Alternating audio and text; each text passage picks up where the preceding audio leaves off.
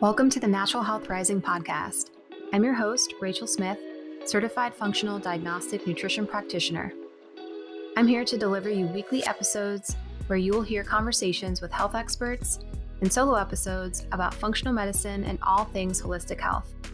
My goal is to provide you with the knowledge and tools you need in order to help you rise to your healthiest, happiest self. Welcome to this episode of the Natural Health Rising podcast. And oh my gosh, I am really excited to share this episode. This is a very different episode. And that's because it is about kind of like a taboo topic.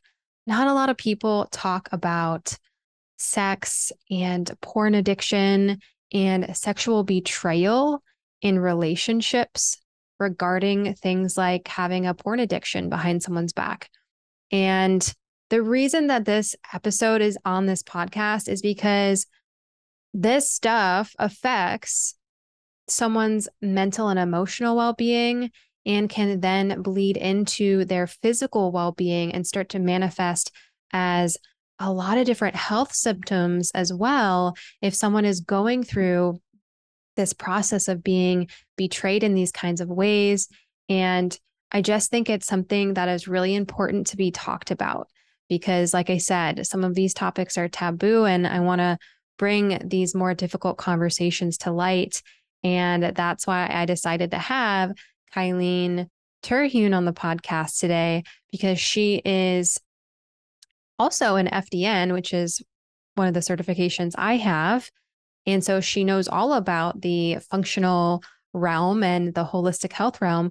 But then she went through her own experience with sexual betrayal and wound up creating a practice around this specifically.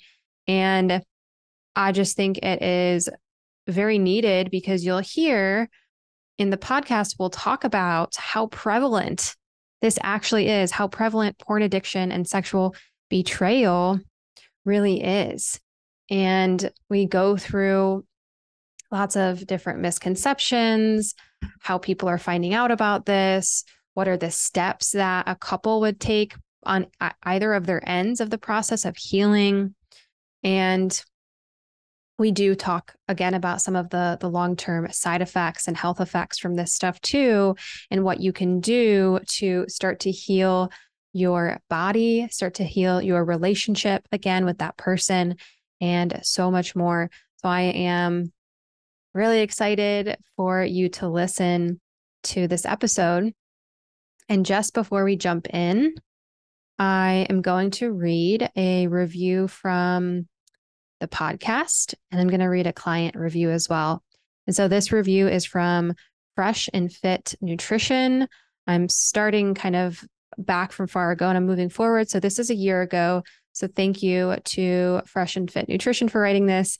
They said, great podcast with great information in an easy to understand way.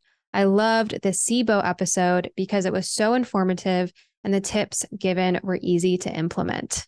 That was an episode I really loved as well. The SIBO one, we talked a lot about nervous system regulation. That was quite a while back at the beginning of the podcast. So you guys can go back and listen to that. And if you would like to support the podcast in any way, all you have to do, it takes literally 1 minute, maybe even less, to go ahead and give the podcast a rating and write a quick sentence if it calls to you about what you're enjoying about the podcast. And that way it can really help spread this information to more people as it helps boost the podcast on the charts. And I want to really quickly also read a client testimonial from Tawny Adamson. And Tawny said, do yourself and your health a favor and work with Rachel ASAP. I had come to accept my long list of symptoms as related to having ulcerative colitis, fatigue, brain fog, hair loss, stubborn belly fat, insomnia, migraines, acid reflux, heart palpitations, depression, anxiety, etc. Having been told there was nothing else I can do about it by multiple physicians and tried all of the medications they had suggested, I had lost hope and whatever lost hope that I would ever feel better, and I would continue to feel worse. I'm so blessed to have found Rachel and schedule my free consult with her. She worked with me over a period of 6 months. We would meet every 2 times per month to discuss the results of lab testing and make a plan of how to address my results. She set me up with an eating plan to help reduce my inflammation in my body. And with each meeting, Rachel would teach me new ways to address my stress and anxiety, plus other strategies to manage my health. We would set realistic goals together that were geared specifically to my progress.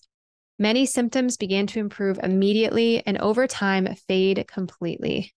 As a bonus, I lost 20 pounds within the first 1 to 2 months. This is the absolute best investment I have made in my health and have recommended Rachel to many friends and family. If you are reading this, this is your sign to schedule your consult. Thank you so much, Tani, for writing that wonderful testimonial. I really appreciate that. And I'm just sharing these to also give you guys some more insight on the power of functional medicine and holistic health so that you too can understand that there is hope out there for you. And of course, if you ever do want to chat about what that would look like for yourself to work together, you can always reach out to me. Okay, I don't want to wait any longer for you to get into this incredible episode with myself and Kylene, so enjoy. So on this episode of the Natural Health Rising podcast, I have Kylene Terhune with me. And Kylene is the CEO and founder of the Phoenix Transformation Project, where she works as a functional diagnostic nutrition practitioner, master NLP life coach, and master QTT practitioner, supporting women who have experienced sexual betrayal trauma in their physical, mental, and emotional recovery after discovering their husband is a porn or sex addict. Welcome to the show, Kylene. Thank you so much for having me, Rachel. I really appreciate it. Yeah, I'm super stoked to talk to you today because this is a little bit maybe even of like a taboo topic, very different. I remember when I first found out that you did this, I thought, wow, that's so cool and so niche. Like I've literally never heard of this before. So I'm really excited to talk about this because it's obviously, if you're doing this for your career now, it is a big thing.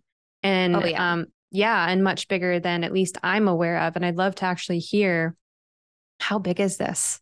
Like, unfortunately, it's much bigger than any of us would anticipate. So pornography and sex addiction is exactly what you said. It's very taboo. It's very shame-filled. It's very secret. And especially in the Christian community, it's something that like the churches have not handled well. So it's very much like, don't talk about it, right? It's really rooted deeply in shame and embarrassment. And so it's just shocking when it happens to you to realize that it's happening to at least one other person that you know, because it's about 50% of men in the church are struggling with some level or some variation of it, whether it's that they are, we would call it unwanted sexual behavior, right? And there's a spectrum of that. So whether they're looking at pornography randomly once a month and they don't like that and they don't want to be doing that, or if they are doing it all the time and they're acting out and they're masturbating, or if they're having affairs or, whatever it is, there's just a lot when it comes to the reality and the spectrum of this type of behavior. And it's a really high percentage of men in the church, particularly, and even shocking when you look into statistics and you look at how many pastors are engaging in unwanted sexual behavior, and they're not talking about it from the pulpit. There are there's no groups for healing in the church itself. There's only about 7% of churches that will say that they have healing support for this problem in the church. And yet it is probably one of the number one things that they shame people for in the church. So it's really messed up. This is one of the reasons that, like you said, I'm like the only person that you have had in your orbit talking about it, right? And that's one of the reasons that I ended up going public with my story, was because as we went through this, I was like, this is ridiculous. This is happening everywhere. It's happening all the time. It's a struggle that a lot of people have, which means if the percentage of men struggling with that, and I shouldn't say just men because it does happen with women as well in terms of addiction. But if the percentage of men struggling with that is that high, then there's probably just as many women that are married or betrayed and, struggling, and partners that are hurting. And so there's not a lot of support out there for them. And one of the things that we looked for was couples, like, have they survived? Is it possible to actually do the recovery and have a happy life and have a happy marriage and like each other and have it be worth it, right? Like, is that possible? And we just did not see enough people talking about it. And it's not that they don't exist. It's just that this is so uncomfortable, so shame-filled. And people, you get to a specific place in your healing and you're like, man, I'd really like to crawl back into a hole and live my life and have nobody know that this happened to me. And I get that. I 100% get that. And we just decided that we would be one of those people that kind of shouted it from the rooftops. Which is so good, which is like good for you, because it, as you just said, it's so many people are experiencing it, and it's so shame-filled. So therefore other people, if they don't hear other people talking about it, it's like, then they take on that guilt and shame and a lot of emotional stress, I'm sure, in their life dealing with that. Yeah. But how does this first off, like, become discovered, I guess? If let's say 50% of people are having this happen, is the woman, do they usually know about it? At what point did they discover it? Take me through that portion, or maybe even your experience with that. Sure. And I can speak a little bit to both because it's going to be different for everyone. So there are situations where the addicted spouse will come and actually confess. And there are other situations where they are actually discovered. And that's going to vary, obviously, depending on the type of behavior, the type of communication they have in a relationship, and that sort of thing. Very, very often, the partner that is betrayed ends up experiencing trauma because they really, truly did not know that this was happening. This was a secret in the relationship. There were no red flags. They were totally blindsided. And it is an addiction and a behavior that is very easily hidden in most circumstances until it gets completely out of control. So it's what you would consider in other terminology to be a really high functioning addict, right? They're able to go to work. They're able to function. They're able to communicate with you. You don't smell it. You don't see it. And in my case, which is more unusual, I think, than not, money was involved, but a lot of times money isn't involved. So there's not a lot of these trails, right? Like, you're not smelling the alcohol in their breath. You're not seeing that money is being spent that you don't know about, all this kind of stuff. Now, in my case, that was not true. There was a lot of money being spent. I wasn't in the bank accounts though. So I didn't see that. And it had been going on for years. So the way I found out was actually suggesting that we do some budgeting.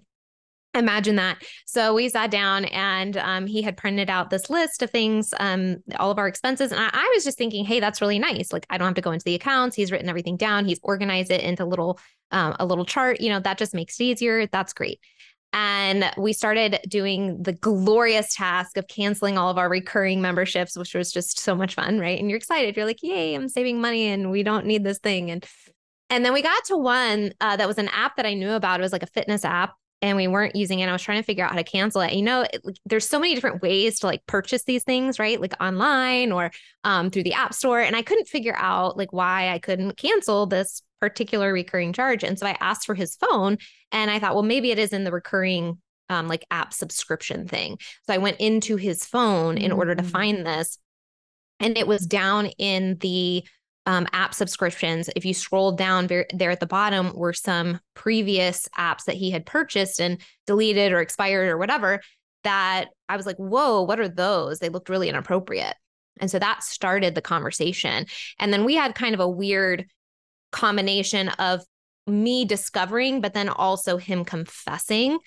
He got into the confession like within about 24 hours or something. And then it just really all came out. And then it was a combination of him telling me things and me searching and me looking at the bank accounts and me looking in his emails and just putting all the pieces together over time. Wow. What did you do? Like, what was the first step after discovering that stuff for you guys? Well, it was extreme shock for me. We had what I consider to be a very, very wonderful relationship. I was deeply in love. We were about 9.5 years because we were into this relationship. We were coming up on our 8-year anniversary. So I really felt like I knew him. Right. And really felt very happy with what we had. So I was absolutely shocked.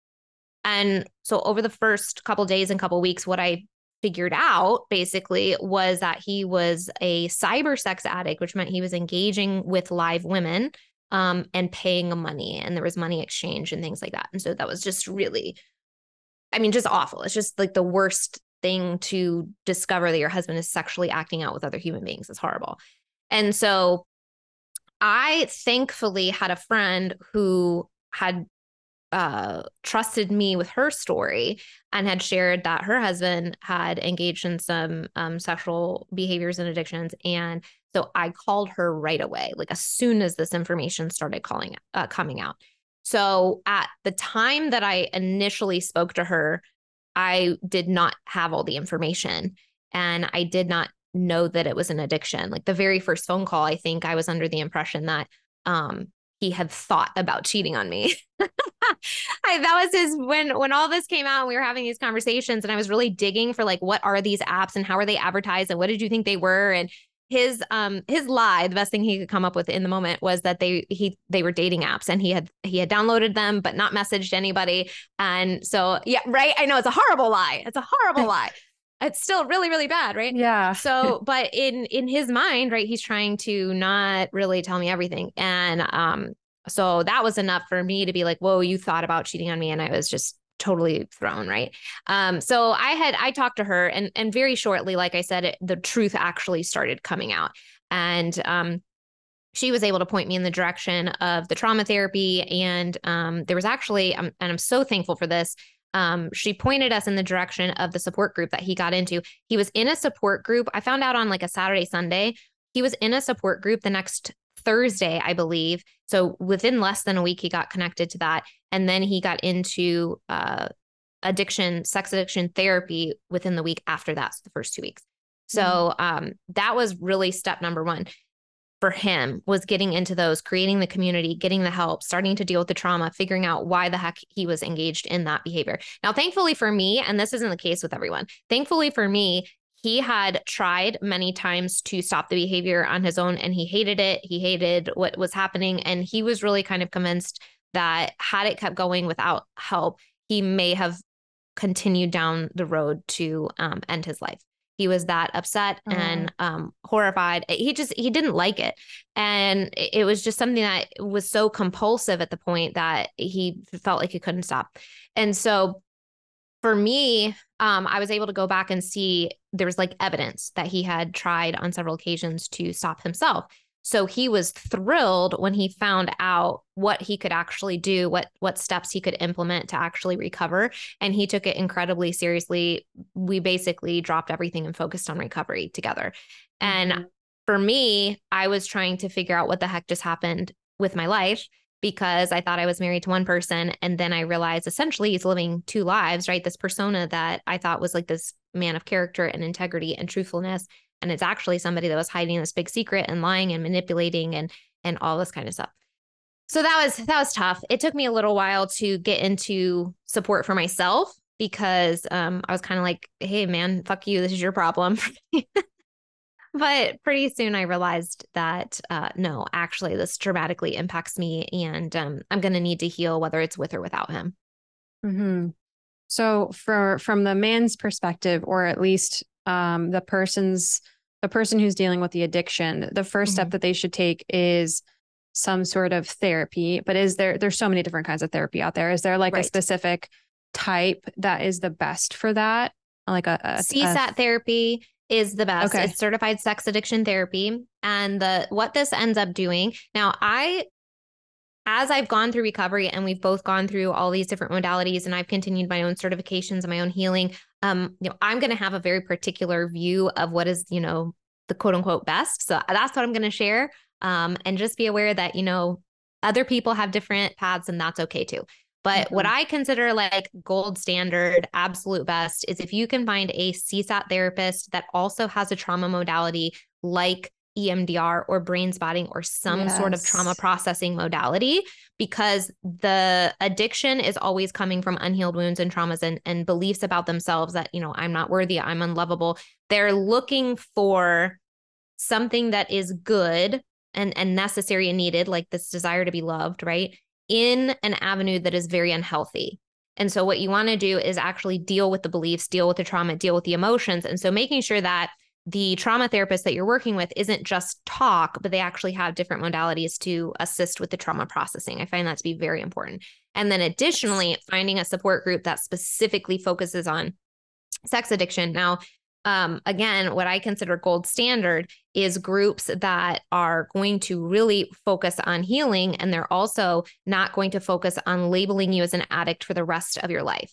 So I know SA has helped a ton of people, and I know it's amazing. And I don't love that it's the whole, hi, my name is, I am an addict, because then you're choosing this identity, you're embodying this identity. And when you tell your subconscious, I am, over and over and over, you live into that. And what do addicts do? They relapse and they struggle and they white knuckle it and they have a hard time, right?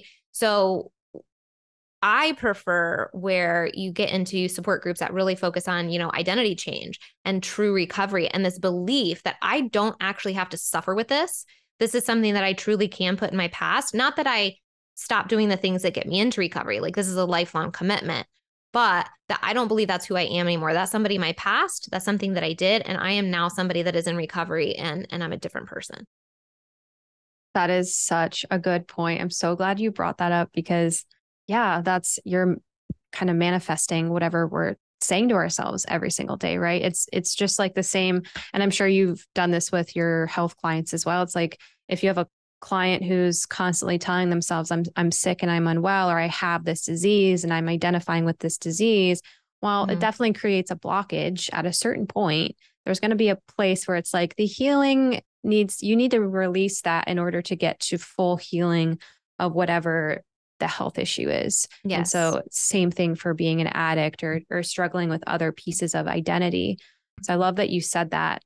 And I would also like to second the EMDR part. I know, just like you said, it's like people are going to find their own tools that work best for them, and everyone should explore different things that will work. But EMDR is actually going to rewire the thoughts and the process that's going on in the head versus just sitting there and talking about it. So if you guys don't know what EMDR is, do a little Google search.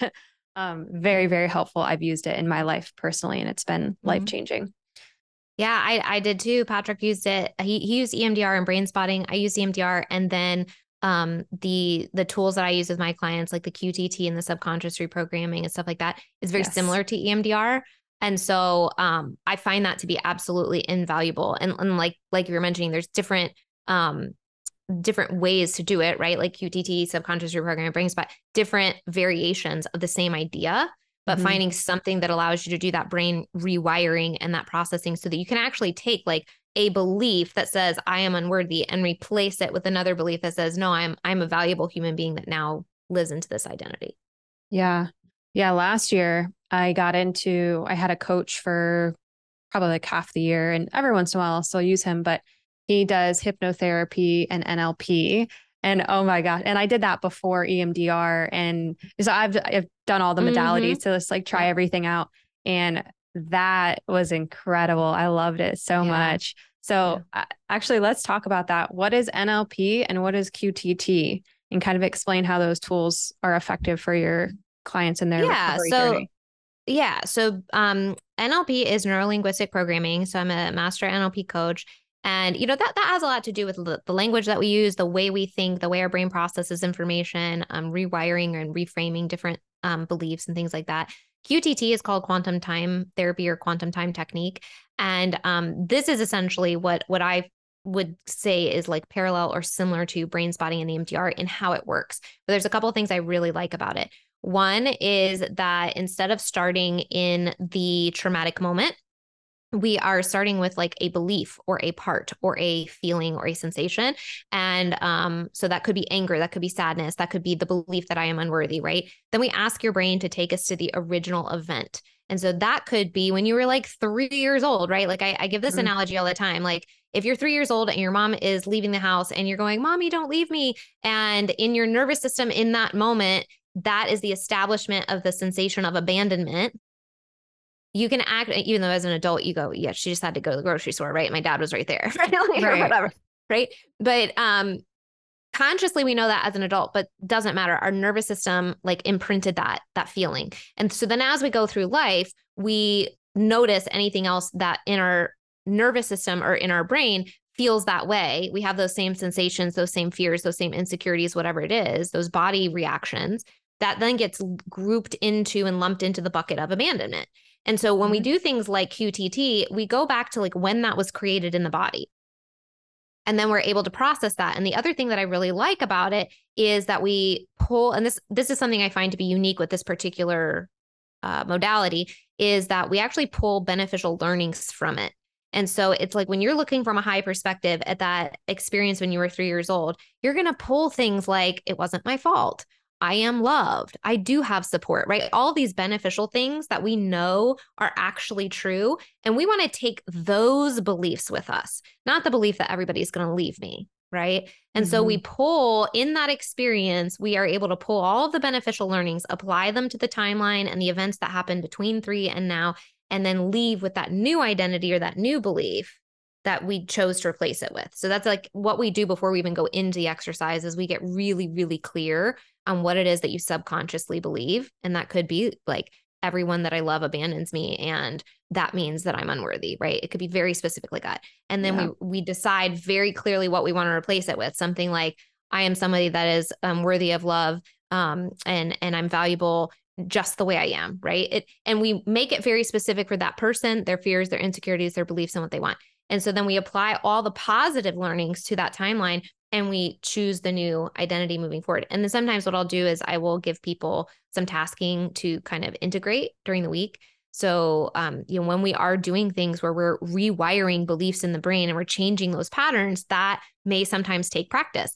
But what I love about these exercises is that one of the most common comments I get afterwards is, oh my gosh, I just feel lighter. Like I feel like I can breathe, right? It's such a weight lifted off, right? And the process of this is really, I feel really supportive to the nervous system. When you're getting your body into that state of the positive learnings and you're feeling that somatically, it's actually most of the trauma processing, a big chunk of the time that we're in it is actually a really positive experience. That's one of the things I really like about it. Yeah, it is. I've used that as well. And it's a really cool experience to go through. So I love that you use both of those. What if when someone first discovers, let's say from the woman's perspective, or at least the person who's, I guess, being betrayed, what are the long-term effects on them? Yeah, that is a really tough one because about 70% of women or betrayed partners that go through discovery and go through this process end up with PTSD symptoms. So, that's a hard thing to swallow. A lot of the terminology is very hard to swallow, like addiction and betrayal and manipulation and abuse, right? Like this type of behavior is sexual abuse in the relationship. In my situation, there was financial abuse, right? Using words like that seem very harsh when the person that you're talking about never, quote unquote, intentionally hurt you, right? But I feel like it's very important to use the right terminology so that you understand the gravity of the situation and take it very seriously in how you actually deal with it. And so I will hear so many stories of women that learn this information and just basically leave it up to their spouse to fix it or deal with it or whatever. They don't ask questions. They don't get all the information. And that really worries me. It concerns me because in my mind, if you don't have the information, number one, you don't know who you're married to. And number two, you don't have enough information to give consent, because what is consent? Consent is having the information to say, yes, I'm willing to give you my body and my trust and my life and my vulnerability and all of this kind of stuff. And you have to have the information in order to do that. And so it really worries me when women aren't willing to go down that route. And I understand why, because it's scary.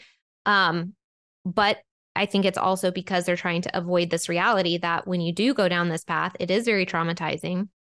And a lot of times what happens is we end up with a lot of physical symptoms, because I'm sure as you talk on the podcast a lot about how, stress impacts the body and impacts your hormones and impacts your digestive health and impacts your cell health and your brain health and all of this. We see all of that in the betrayal community. We see anxiety, depression, extreme amounts of trauma, hypervigilance.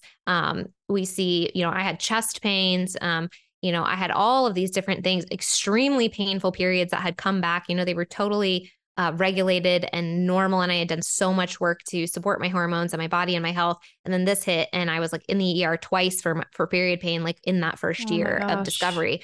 It was just, all of that. It just dysregulates your whole system, because anytime you don't feel safe, your body goes crazy until you can establish safety. And so that's like the number one thing when you are going through this is, how can I create safety? And best case scenario, your partner is participating in that process and doing the recovery work, respecting your boundaries, communicating, and really helping you and assisting you in creating that safety.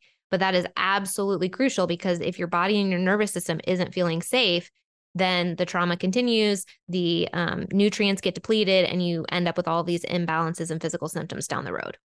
Mm-hmm. Yeah, that I definitely can look back at places in my life where I've had my autoimmune symptoms flare up, and looking at it as really hard times that we all go through in life.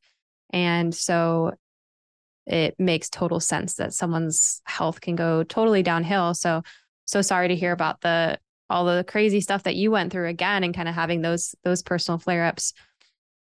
Do you, with your clients, then integrate kind of the FDN piece and also use some of the lab testing, and you're working on nutrition and all the other health pieces alongside this mental emotional piece, and healing the betrayal alongside that? Yes. So it kind of depends on how much somebody really wants me to get involved in that. But every client that does my 6-month package does get a neurotransmitter panel. So we're at minimum, we're looking at the brain chemicals, because pretty much everybody's going to come in with fatigue, anxiety, or depression, right? So we're at least looking at the brain chemicals so we can support those with amino acids, and, support better sleep, support calm anxiety, avoiding panic attacks. I had a client the other day take one of the supplements and go, Kylene, has anybody told you? I think is it Xanax that's like really calming? Is that what she said? Something like that. Yeah. Yeah. She's like, have you ever had anybody tell you that this is better than Xanax? I was like, yeah, actually, it's called nature's Valium. She's like, this is amazing. And she was telling me on our last call that she hasn't had a panic attack in, I don't know what it was, 10 days, 2 weeks, something like that. And that was huge. And so she's just feeling so much, support from this. And so they really, the natural approach and the supplements and things can really be incredibly helpful. So I do like to do that. It depends on who comes in with what and what they're looking for. So sometimes someone may have a functional medicine practitioner they're already working with and not really want me to jump into that. I've had other clients that are like, yeah, let's also run the stool testing, right? So we know that we have this gut-brain connection, and sometimes people will have the bloating or the constipation or whatever, in addition to the anxiety and things that they're experiencing. So if they are open to me running labs and doing all of that, I love it. Awesome. Let's do it. Because I feel like whenever we can do a multi-prong approach, we're going to have the most success more quickly, right? But the other piece to that I really have begun to believe is that the emotional weight and the trauma, I really believe that weighs more than any food sensitivity or, supplement and things like that over time. And so when we are willing to do the really deep emotional work, I think it takes so much weight off of the body and just allows it to have that space to heal in a way that if we only focused on the physical, we wouldn't be able to see that type of progress. What kind of supplements are you using? Are they just something you randomly found online or at a local store? Most people don't realize that the supplements they're taking are not high quality and contain fillers and ingredients that may be harmful. This is why I use full script supplements with my clients, knowing that they are getting high quality, professional grade supplements for their specific needs. The decision on what supplements to take is based on individual needs, which should really be looked at by your integrative, holistic, or functional medicine health provider. You can actually make a full script account through the link in the show notes to gain access to these high quality supplements at a 15% off discount. Remember, it's always important to talk to your healthcare provider before starting any supplements. If you feel confused on what to take, and you're someone who has what I call a graveyard of supplements in their cabinet, you can find a link in the show notes to book a consultation with me if you're ready to hire a functional medicine practitioner to help you optimize your nutrition, lifestyle, and supplements based upon your unique biochemistry and personal needs. Right, definitely. And you mentioned that getting back to feeling safe is really important as a part of this process. So, what does it look like to establish safety within themselves and within the relationship during the process? So when you have been betrayed, you kind of begin to question everything, including yourself. And so women really lose trust in their partner. They lose trust in the sense of reality because obviously they were living in one way and discovered it was different. And they a lot of times lose sense of trust in themselves because how could I not see this happening? What did I do in my life that, maybe quote unquote attracted this? Nothing. Let me just pause right now and say none of this is your fault. If you're somebody that falls into this category, there's nothing you could have said or done. You couldn't be pretty enough. You couldn't have had enough sex. This is not your fault. Okay. Pause, move on beyond that thought there because we will all have that question. And it's not about your body. It's not about your behavior. It's not about your relationship. It's about their unhealed wounds. So, I totally got myself off track there with my like ADHD tangent. Yeah, so I'll remind you, establishing safety, but that was a really good point. You needed to say that. So So safety then comes where we feel safe in our environment. So again, the best case scenario is where your spouse is participating in the process. And that's going to look like, do you guys need to sleep apart for a period of time? Do you have specific boundaries in the relationship or even in communication that needs to come up, right? Like you need to know that he's going to therapy. You need to know that he's going to group. You need to check in and see like, how are you doing, with XYZ once you kind of know his story and that sort of thing. We had a lot of different things that we had to put up in place. Like I had to take control of the finances for a period of time. Like he didn't have access to cash or a debit card. He had to track any cash that he used, like that we had in a drawer. We put, blockers up on the phone. There was just so many different things that we had to do because in the first couple months, I was like jumping into let's get you sober, right? And also during that time, I had extreme emotions of, well, I'm really sad right now and this is your fault. You need to comfort me. But also I kind of hate you because you're the one that's making me feel this way. And I don't want you to be around me. Right. So very, very confusing. So establishing safety as a couple is really being able to communicate very clearly what you're feeling and why and what you need because of that. And then having the other partner be able to respond, right? And so the partner that has done the betraying and is involved in the addiction is really going to have to learn how to express empathy and compassion and how to respect boundaries, if there's physical boundaries, if there's communication boundaries, whatever it is, and really take responsibility and say, I realize that I've done this and I've really destroyed your trust. I've destroyed your life. I've blown up your world. And really admit that they have contributed to that. And that alone, if they can avoid blaming, if they can avoid, shifting and making excuses but instead can take responsibility and empathize, that's going to help a lot. And then there's creating safety in your own body. So that's, doing like breathing exercise, parasympathetic exercises, somatic work with your nervous system, that sort of thing, doing things like the neurotransmitter test or the supplements to help with your anxiety, making sure that the space you're creating in your home does feel safe, and then creating whatever boundaries it is that you need to feel safe in the relationship. And I know a lot of betrayed partners struggle with setting boundaries. And so that's something, I talk about a lot because that is going to be very important if you choose to reconcile, but also in your own life moving forward, whether you're with this person or not, it's going to be really important for you to learn how to use your voice and stand up for yourself and create those boundaries in your life. Mm-hmm.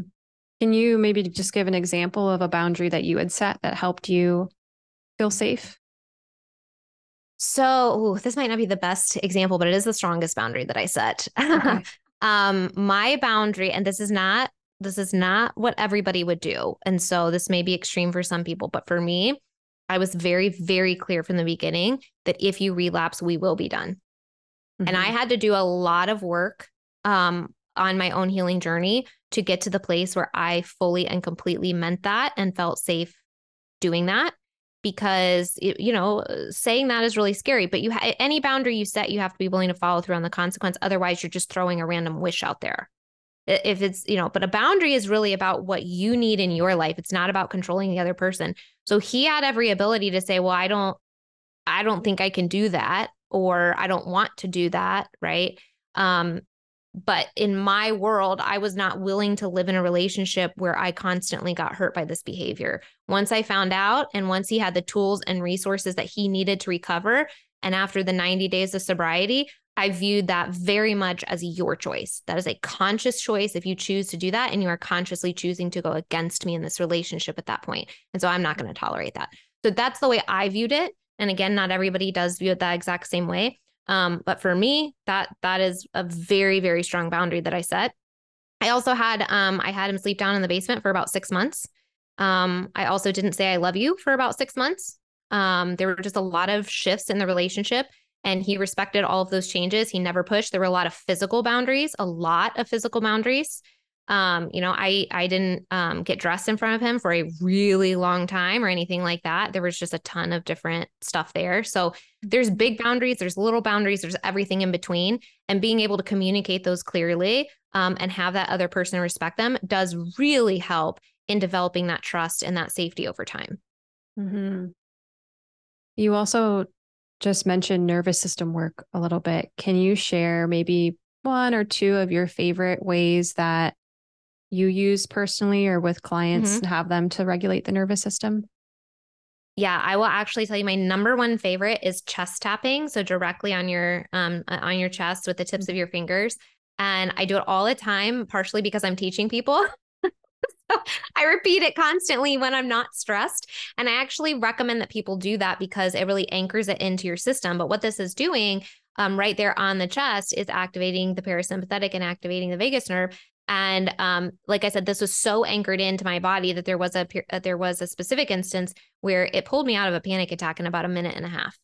So, I mean, it can be really powerful. If it's not that anchored in for you, it might not be that quick, but you could certainly pair chest tapping with box breathing or deep breathing, where you're controlling the inhalation and the exhalation of your breath, because then you're going to have a really good combination of tapping into the parasympathetic while also lowering your heart rate. So both of those can be really, really effective, particularly if you're getting super triggered and anxious and maybe even heading into or already in a panic attack. Being able to calm the body back down with those tools can be incredibly helpful. I'm glad you brought that up and that's your favorite. I teach clients tapping, EFT in general, like the whole spectrum of that, but then also like a chest thumping or tapping, as well as a very shorthand, quick way to induce that. And it's also my like go-to in public because, it looks like a little odd. Like, why is that person tapping? Like, okay, it looks like I have a little tick. But yeah, if I am feeling some social anxiety for some reason, I definitely don't get a lot of that stuff as I used to in my past, but hey, sometimes something spikes up or you get irritated or, I was on a plane recently, a couple months back going to Costa Rica, and we had the worst turbulence I had ever had on a plane. And I immediately deep breathing and tapping. I was also doing some tapping on my face and then tapping on my chest. And I was like, I don't care if anybody around me is looking at me right now, because this is what I need to do. And this is making me feel good. And they can learn from you. They might be feeling anxious and start mimicking you, right? Like, what is she doing to calm down? This looks great. Well, you know what the funny thing is, that the guy sitting next to me, I'm like, he probably thinks I'm crazy right now. And so but again, I don't care. We wind up getting into a conversation later. And he is a chiropractor in Arizona who also is like specializes in nervous system work. Oh my gosh, that's perfect. Brought with him all of these cool tools that stimulate the vagus nerve. And they were up in his luggage. He's like, you want to check out this cool new tool I have? And he like pulls it down, and it was so funny. So that's amazing. He actually knew exactly what I was doing. Yeah. But awesome. I love that. Yeah. It's so funny. So that's cool that people can try out that simple tool and see how that affects them. Now, what about the process of like engaging intimacy again? Because I just heard you say, you didn't even undress in front of your partner for 6 months, which is like, I honestly can understand that. Like, just thinking of putting myself in that position mentally, I'm like, yeah, I would probably do the exact same thing. So how did you guys get back to intimacy after all of that? That is a really long-term ongoing process that's going to be different for everybody. Mm-hmm. But if you want to shorthand it, there are a lot of baby steps. And for some partners, that's not as difficult. You know, I had some complex trauma that led into this that got really exploded through this. And that is a topic that is very difficult for me. It's just really, really hard. For other people, it's not. So some people will jump right back in quickly. Other people won't. And there's just so many reasons why. But when it is hard, it's really a baby step thing. And that's where the boundaries come in and the communication has to be so, so clear. And there's a book that the therapists would recommend, and they have this thing called PIES. I think it's personal intimacy experiences or whatever. And the whole idea is baby stepping into emotional intimacy and connection and physical connection, all this kind of stuff. I freaking hated that book. I was like, don't tell me to do this. This is the stupidest thing I've ever heard. I was like, I wanted to throw it across the room. I freaking hated it so much. So what we ended up doing was I created my own versions of that. What do I feel is the next step? Right. And like, what do I feel like is the next doable thing that is scary, but I want to do? And so I would literally I would say, hey, like, I'm going to sit on the bed and you're going to sit across from me and I'm going to take my shirt off with my bra on. And I'm going to do one time where your eyes are closed and I'm just sitting here getting comfortable with that feeling.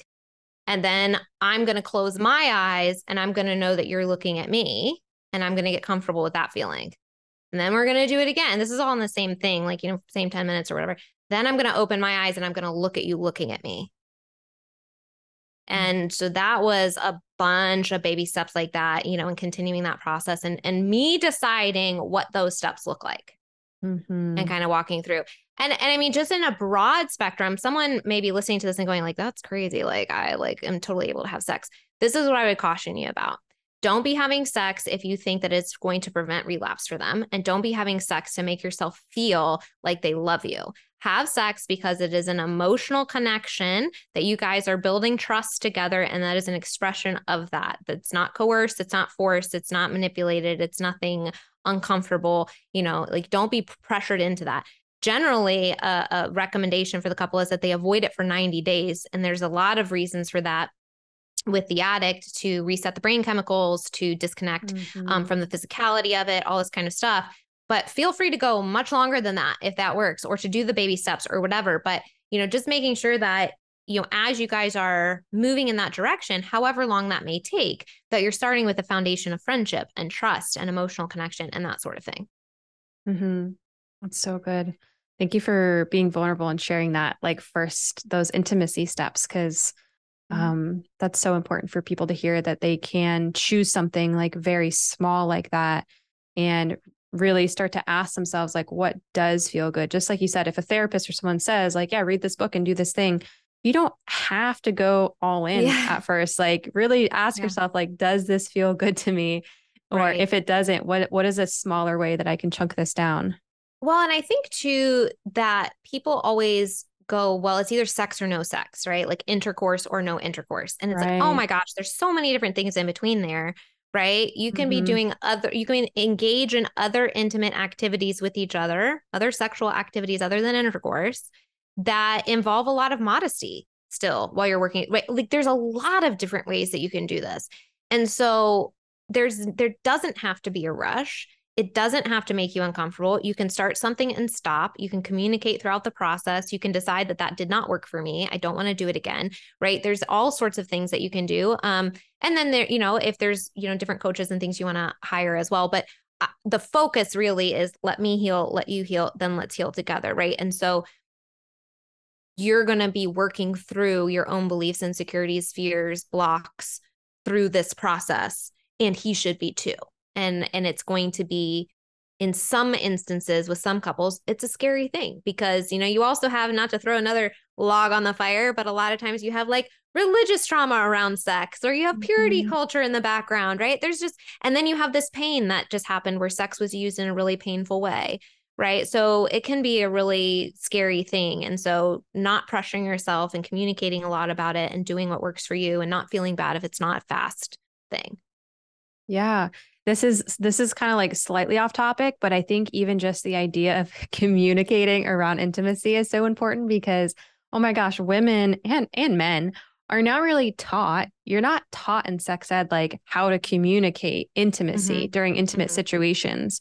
And there's many, many women out there who and men who just like don't know each other's bodies truly or like don't know what's going on. And you're just kind of going off of like, oh, well, this is what I saw in a movie. And oh, this is what I saw in porn. Right. Yeah. And Well, and not to throw men completely under the bus, but I'm going to a little bit. go for it. And that is that pornography is an intimacy disorder, essentially. Sex addiction is an intimacy disorder, and pornography teaches you the opposite of what is required for actual intimacy with a partner. And so when you have men that are learning about sexuality and intimacy and communication through pornography, they are actually sex illiterate.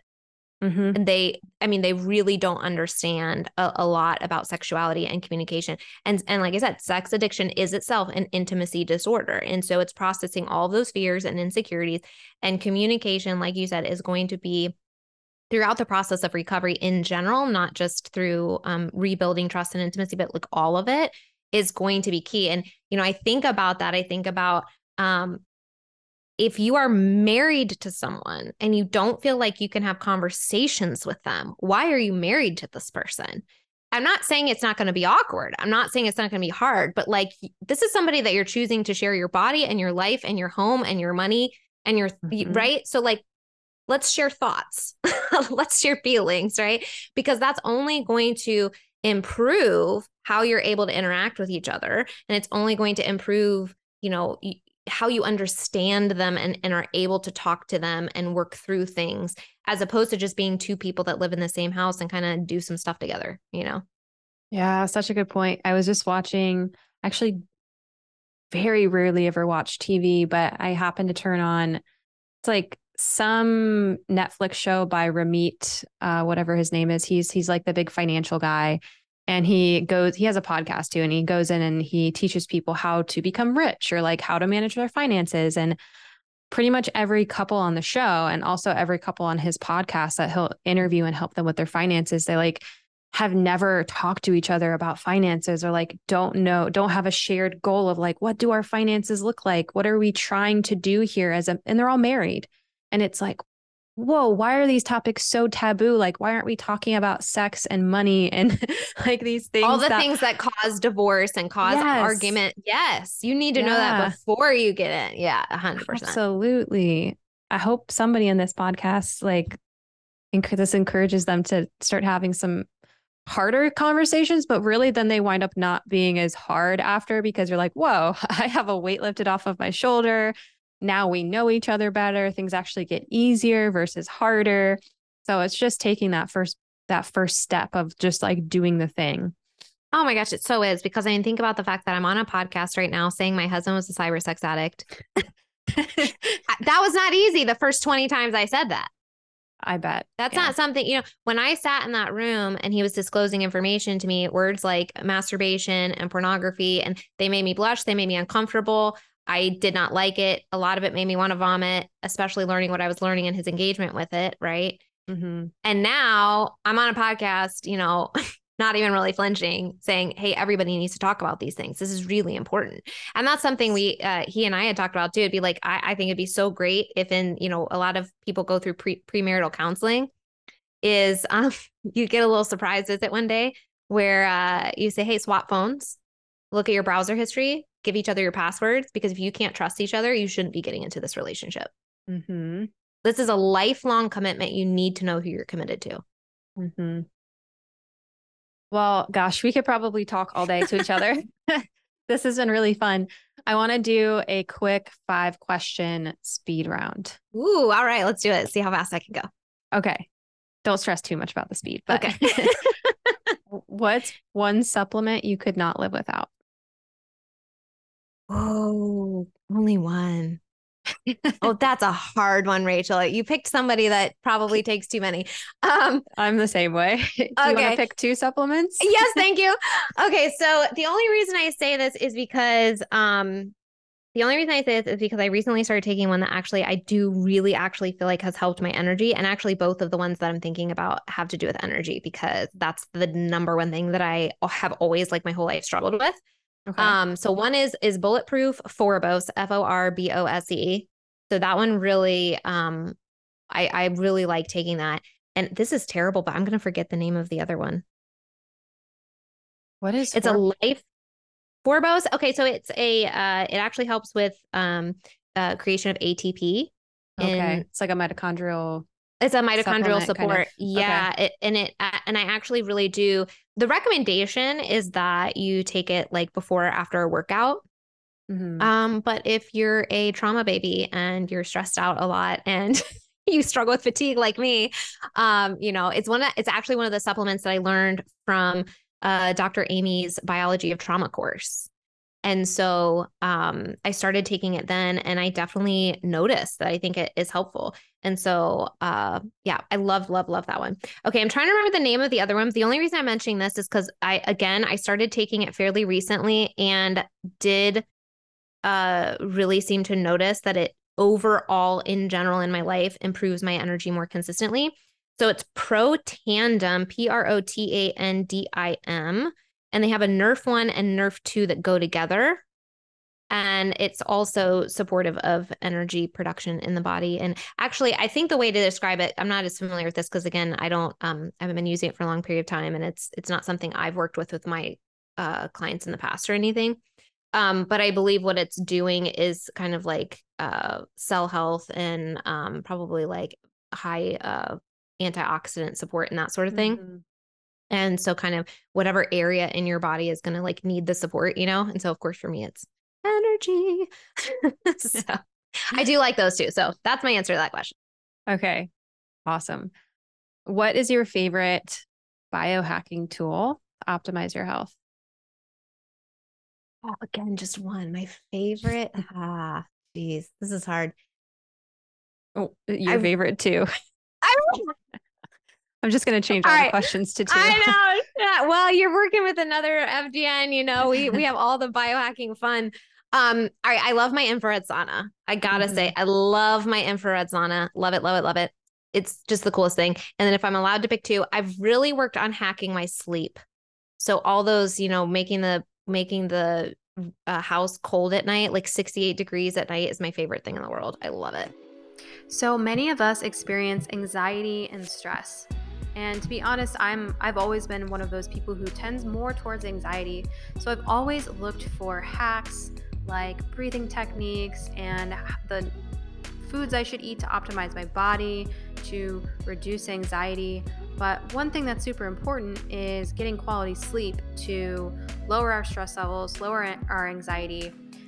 But what can happen is when we try to go to sleep, that will flare up again, and then we're anxious and we have a hard time falling asleep. Our mind is racing, and it kind of becomes this cycle, and we have insomnia. So if you can relate to this in any way, this is important for you to listen to. This might really help you out. Because if you're not sleeping, again, you're not really healing from anything. You're not going to be as energized and healthy the next day. And a lack of sleep is going to cause weight gain, fatigue, cognitive issues, hormone imbalances, and so on. So there's this company called Baloo, and they have 100% cotton, chemical-free, weighted blankets. And these blankets, seriously, they feel like a firm hug when you put them on. And what this does is this soothes your nervous system and will alleviate any stress and anxiety. And when that happens, we actually increase our serotonin production, which is our happy hormone.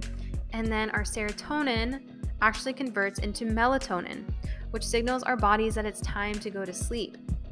So, using the Baloo weighted blankets can help you get a restful night's sleep and allow your body to do the natural healing and repair it needs during the night.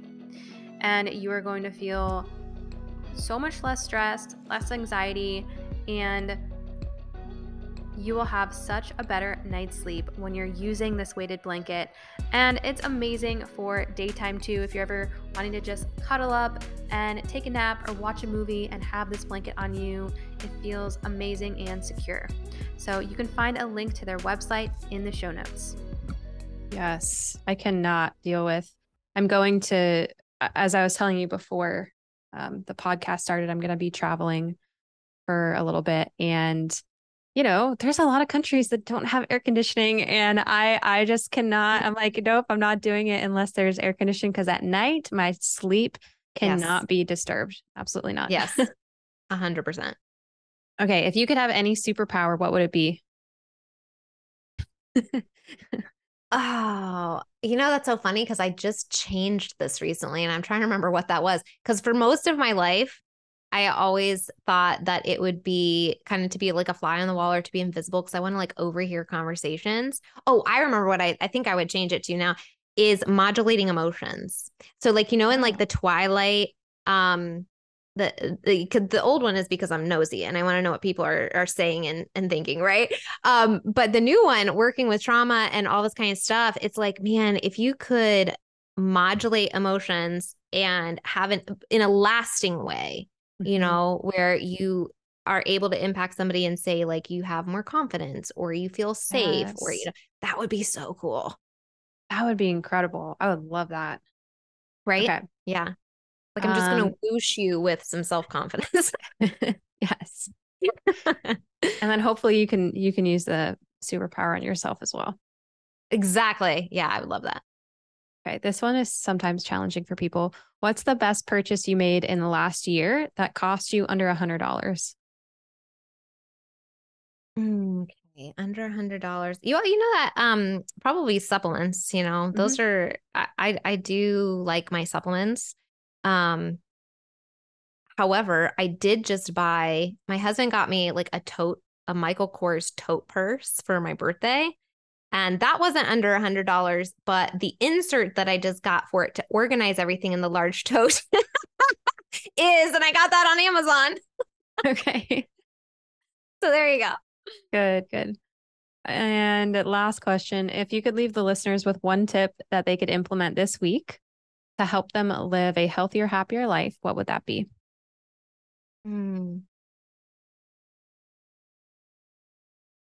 In the context of everything we've talked about today, I would say commit in whatever way is possible to moving your healing forward. So if that means investing in a coach or a practitioner or a therapist, doing whatever, I would say the one thing is to commit to that forward movement and finding the tools and resources that will be effective in helping you do that. Because I think that is ultimately, and really anyone, you don't have to be betrayed to do this, right? This is something that applies to anyone. But investing in that personal growth really is what allows us to transform our lives and become the people that we want to be. And it's not always comfortable. It's not always fun. It's not always free, but it is so worth it in the end to be able to look back and say, I struggled with this and this and this and this and this and this and this. And now I know who I am. I like who I am. I feel confident in myself and my choices. And in betrayal in particular, this is something I talk a lot about with betrayed partners, or I'll mention it, is we want to get you to the point where you are so confident that you are choosing to be in this relationship. And you know that if anything happens, you can always choose to be out of the relationship and know that you are going to be 100% okay. And that's what the healing journey gives you, is getting to that place where you feel safe and confident and just good and balanced. Such a good tip. Well, we are unfortunately out of time. So do you want to share links like Instagram, website, anywhere people can find you? Yeah, the two easiest places are Instagram and TikTok. So they're both at Kylene Terhune. There's a link tree in the profile of both of those, so you can connect to my free Facebook page, Recover You. I have a podcast by the same name, so any of those places. But if you're wanting to message me or connect with me, Instagram, TikTok, those are pretty easy. Okay, awesome. We'll put those in the notes. Thank you so much for being on the show, Kylene. Thank you so much for the opportunity, Rachel. I really appreciate it. Thank you for tuning in to the Natural Health Rising podcast. I hope you found this episode informative and left you feeling empowered to take control of your health naturally. As a reminder, the information provided in this podcast is for educational and entertainment purposes only. It is not intended to diagnose, treat, or cure any illness or medical condition. Please consult with a qualified healthcare professional before making any changes to your diet, exercise routine, supplements, or medical treatment. If you enjoyed this episode, please subscribe and leave a review on your favorite podcast platform. Comments and ratings help the show reach more people so that they too can level up their health and entire life holistically. I really appreciate your support and feedback. Before I go, I want to remind you that I work with clients virtually all over the world.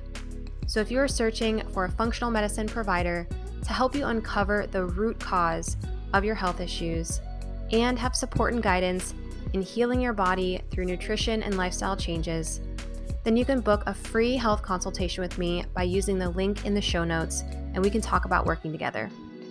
Thanks for listening, and keep striving to become your healthiest, happiest self.